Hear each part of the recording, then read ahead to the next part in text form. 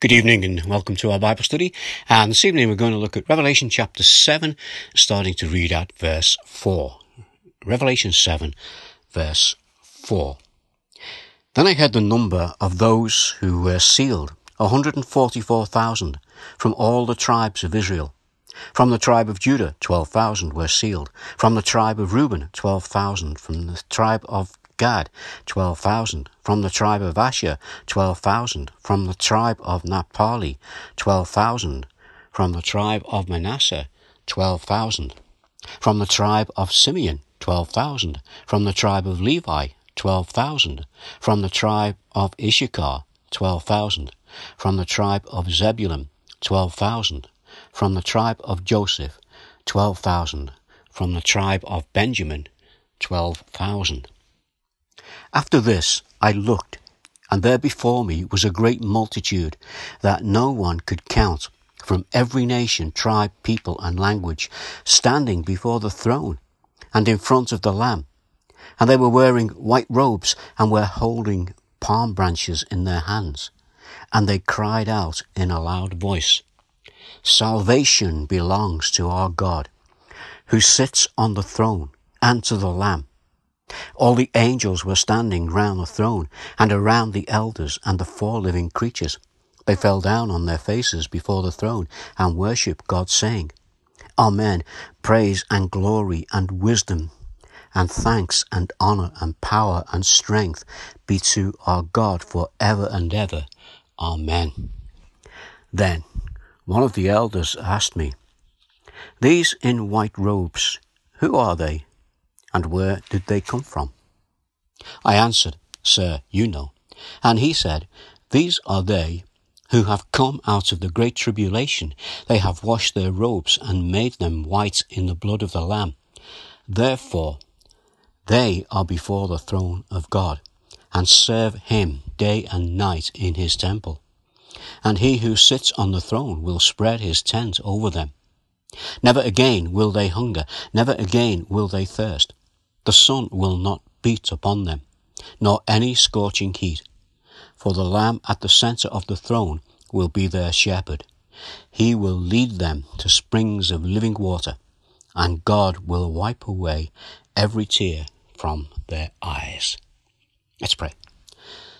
Father, again, we come to you in our weakness, and we just ask that you will help us to understand what you are saying to us here in these words from Revelation.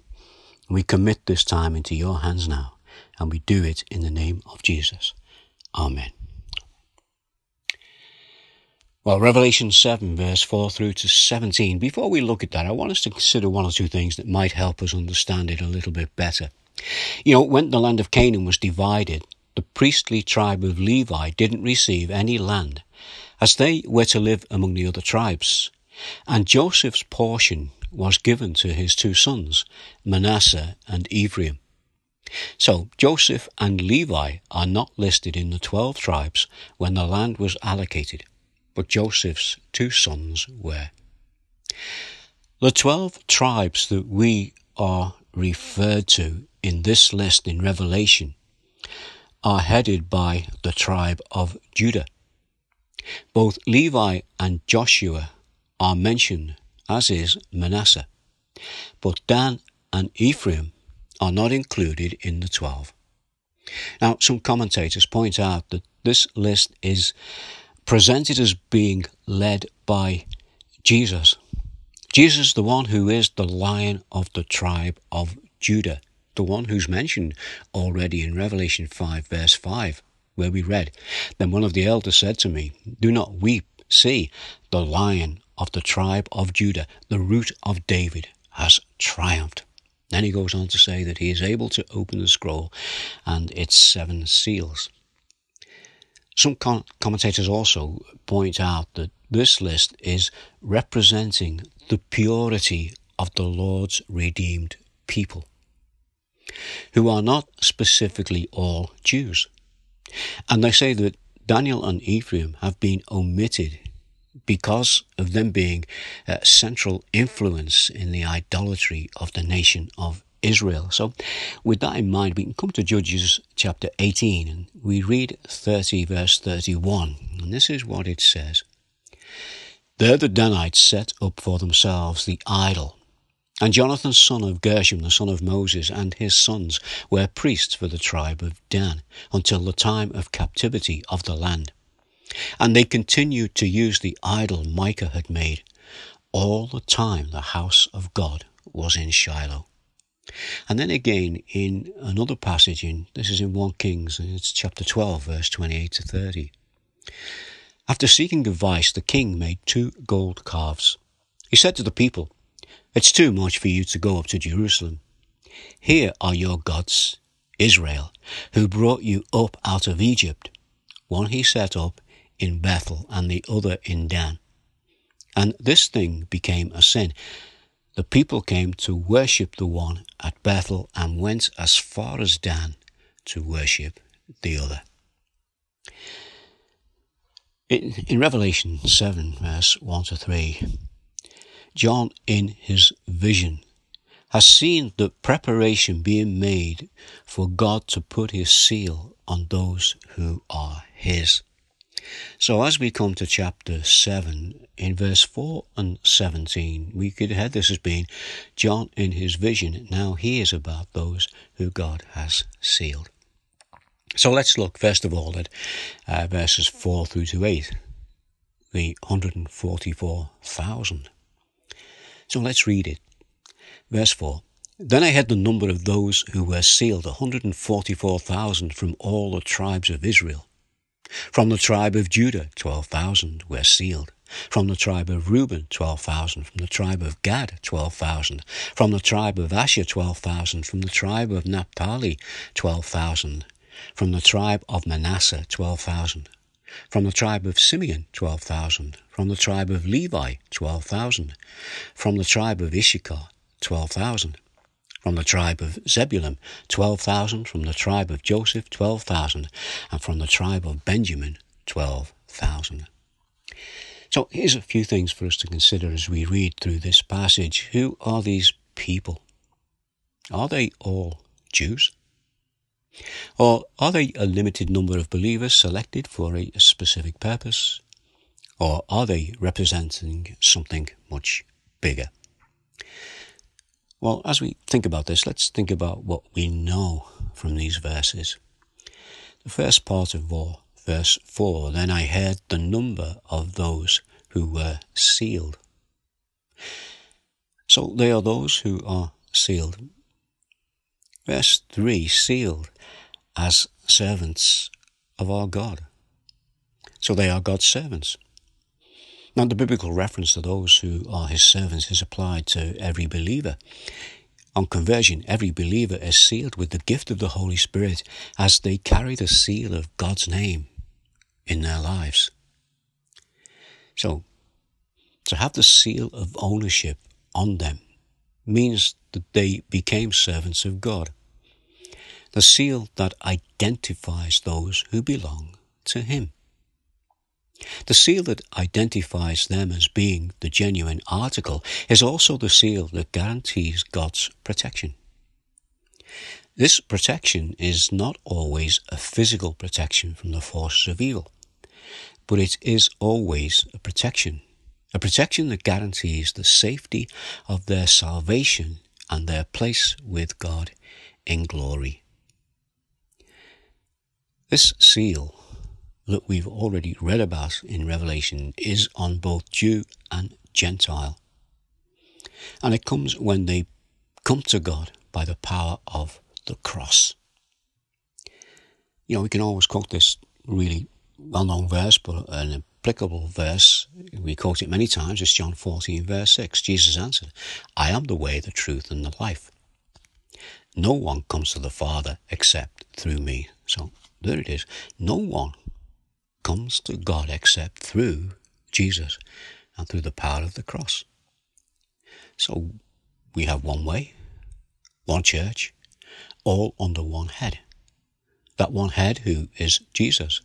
And this is how it was always meant to be.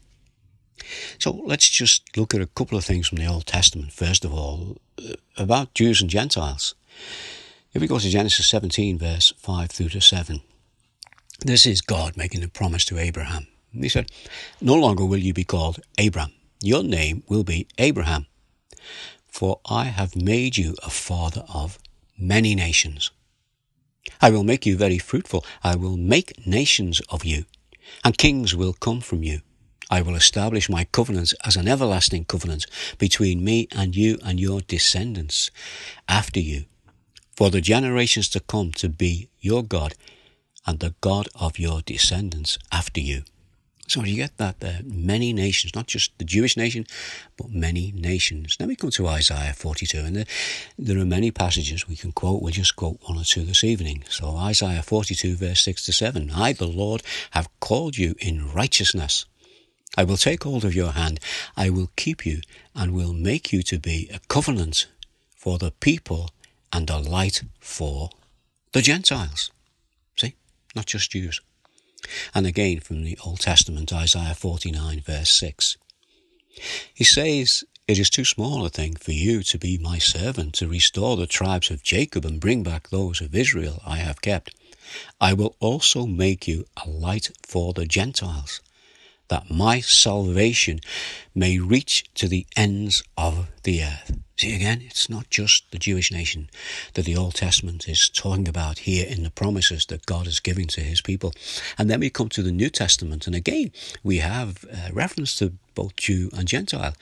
There's a verse from Ephesians 3. It's actually a couple of verses. I'm going to read verse 2 through to 6. This is what Paul says. "Surely you've heard about the administration of God's grace that was given to me for you. That is, the mystery made known to me by revelation. As I've already written briefly in reading this, then you will be able to understand my insight into the mystery of Christ, which was not made known to people in other generations as it now being revealed by the Spirit of God's holy apostles and prophets.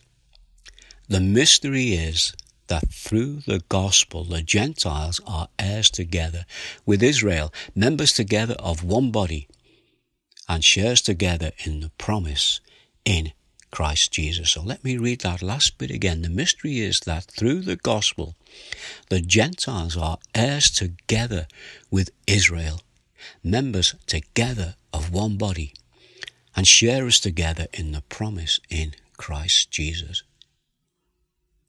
So, let's go back to the passage we're looking at this evening from Revelation. Let's look at verse 5, this reference to the tribe of Judah.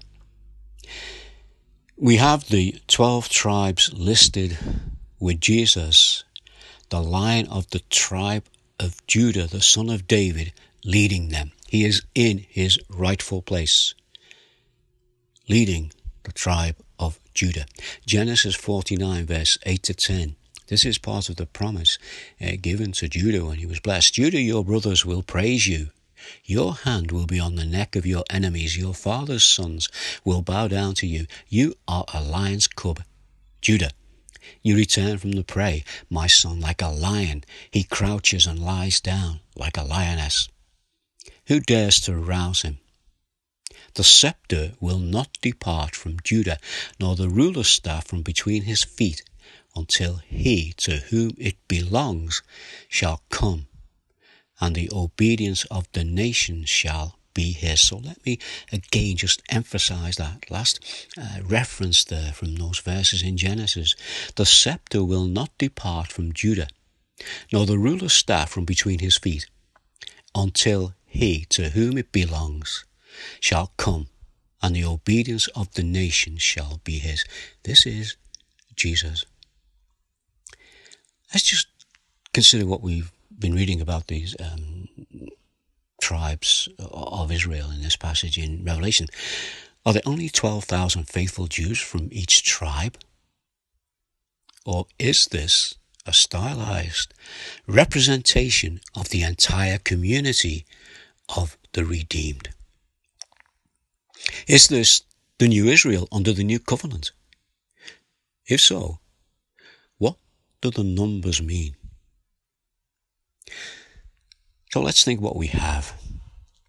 We have 12 patriarchs who are leaders of the nation of Israel under the Old Covenant, which we read about in the Old Testament.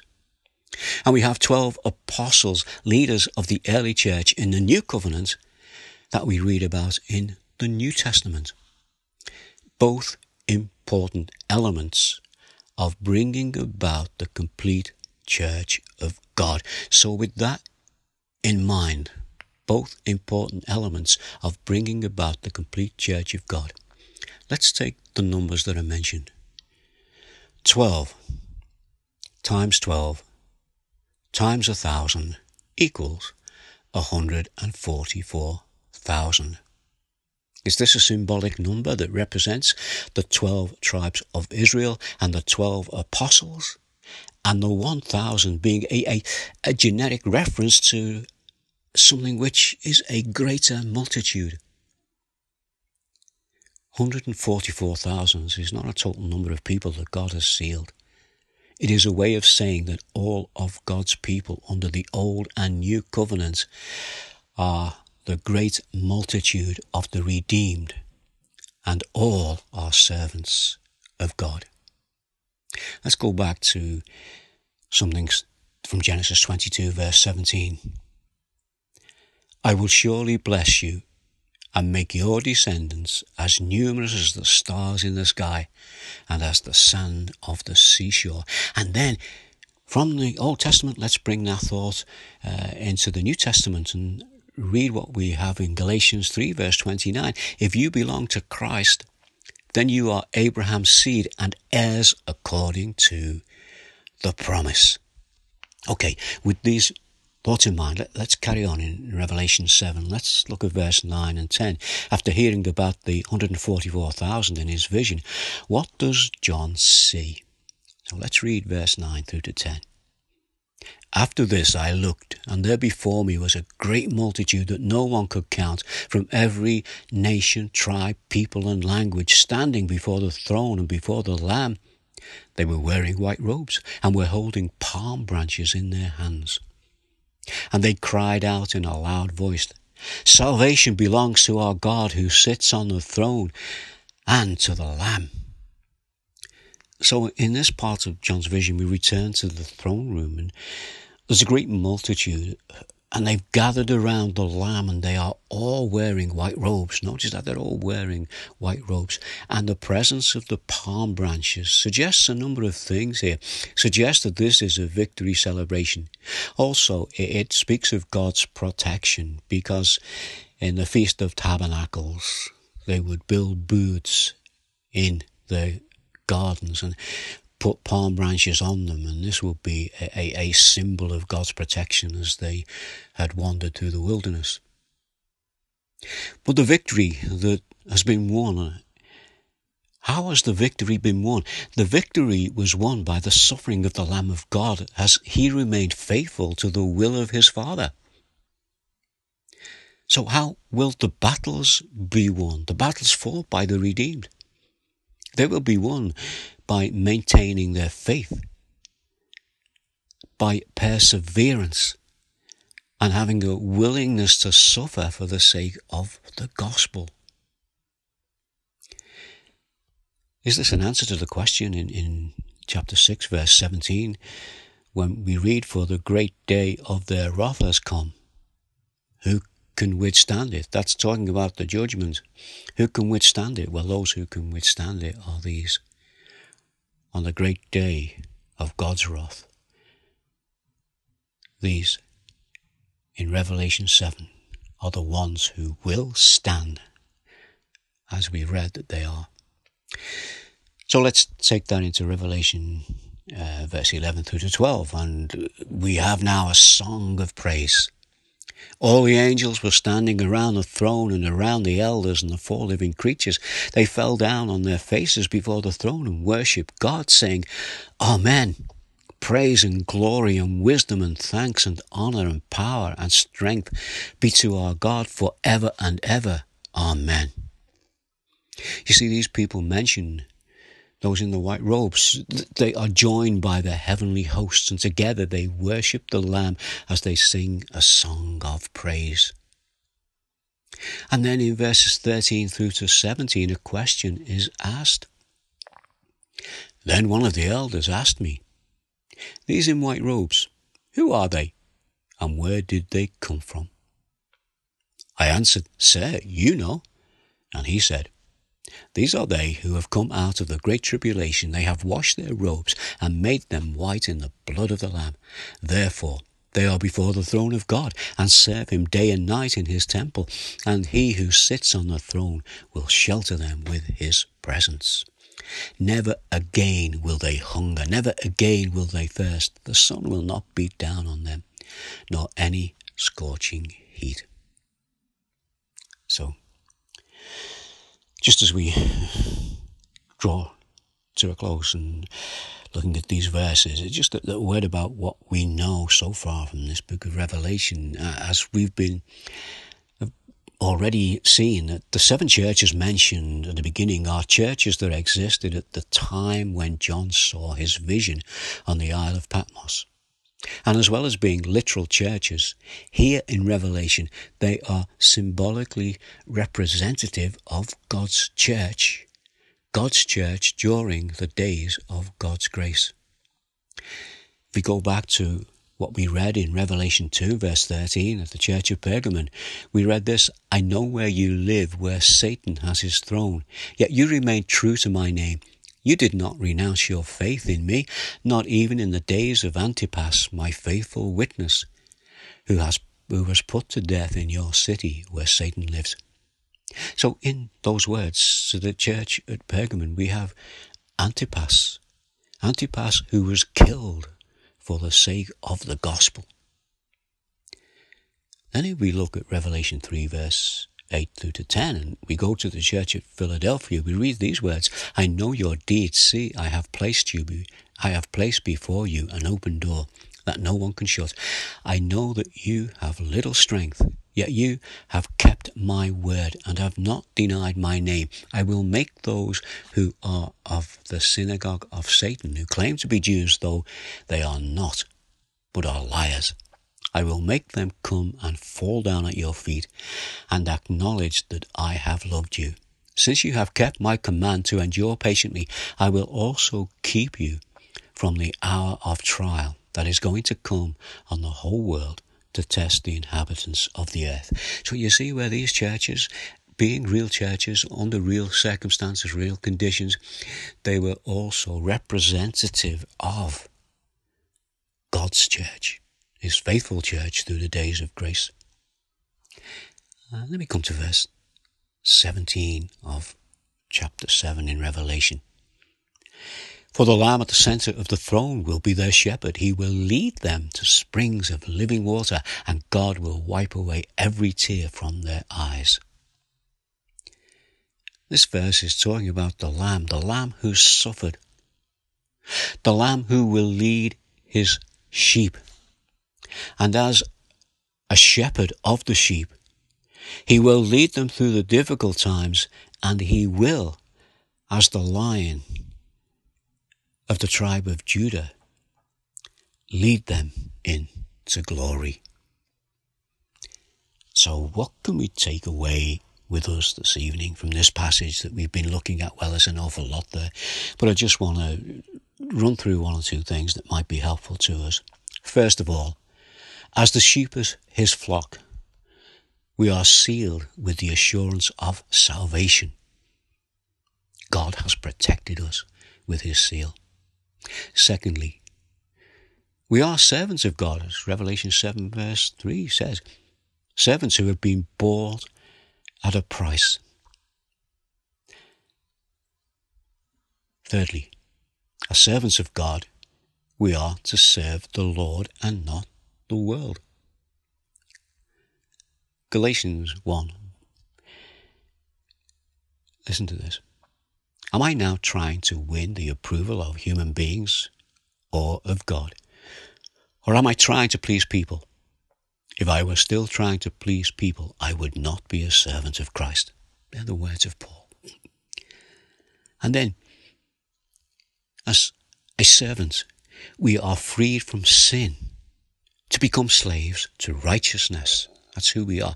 And again, a verse from Romans 6, 2 verses, verse 17 and 18. But thanks be to God, though you used to be slaves to sin, you have come to obey from your heart the pattern of teaching that has now claimed your allegiance. You have been set free from sin and have become slaves to righteousness. That's who we are. And then something else we can take from what we've looked at this evening.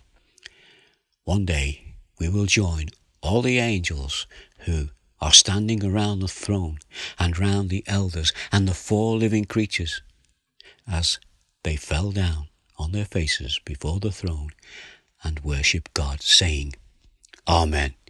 Praise and glory and wisdom and thanks and honour and power and strength be to our God for ever and ever. Amen. And that's the verse 11 and 12. Let's just pray. Father, again we come to you admitting that we don't understand all these things, but we know enough to know who we are and who you are and how we stand before you. And our Father, we pray that through this time in the book of Revelation we will see something of who you are, the greatness of who you are, and that through this we will be encouraged. And our Father, we know that we are safe in your hands, whatever happens. And our Father, we bring these thoughts and these prayers to you in the name of Jesus. Amen.